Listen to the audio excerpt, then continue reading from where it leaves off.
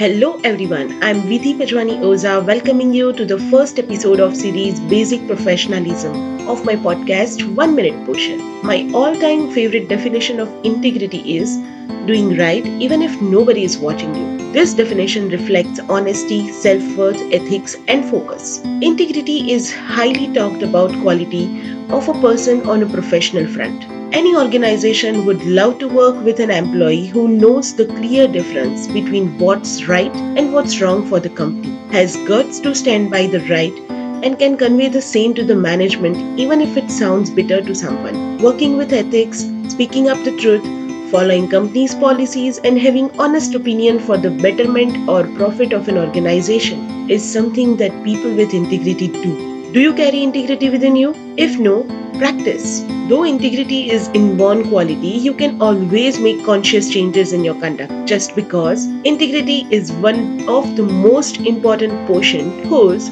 one step in and your wings of professionalism will be right out there. Thank you.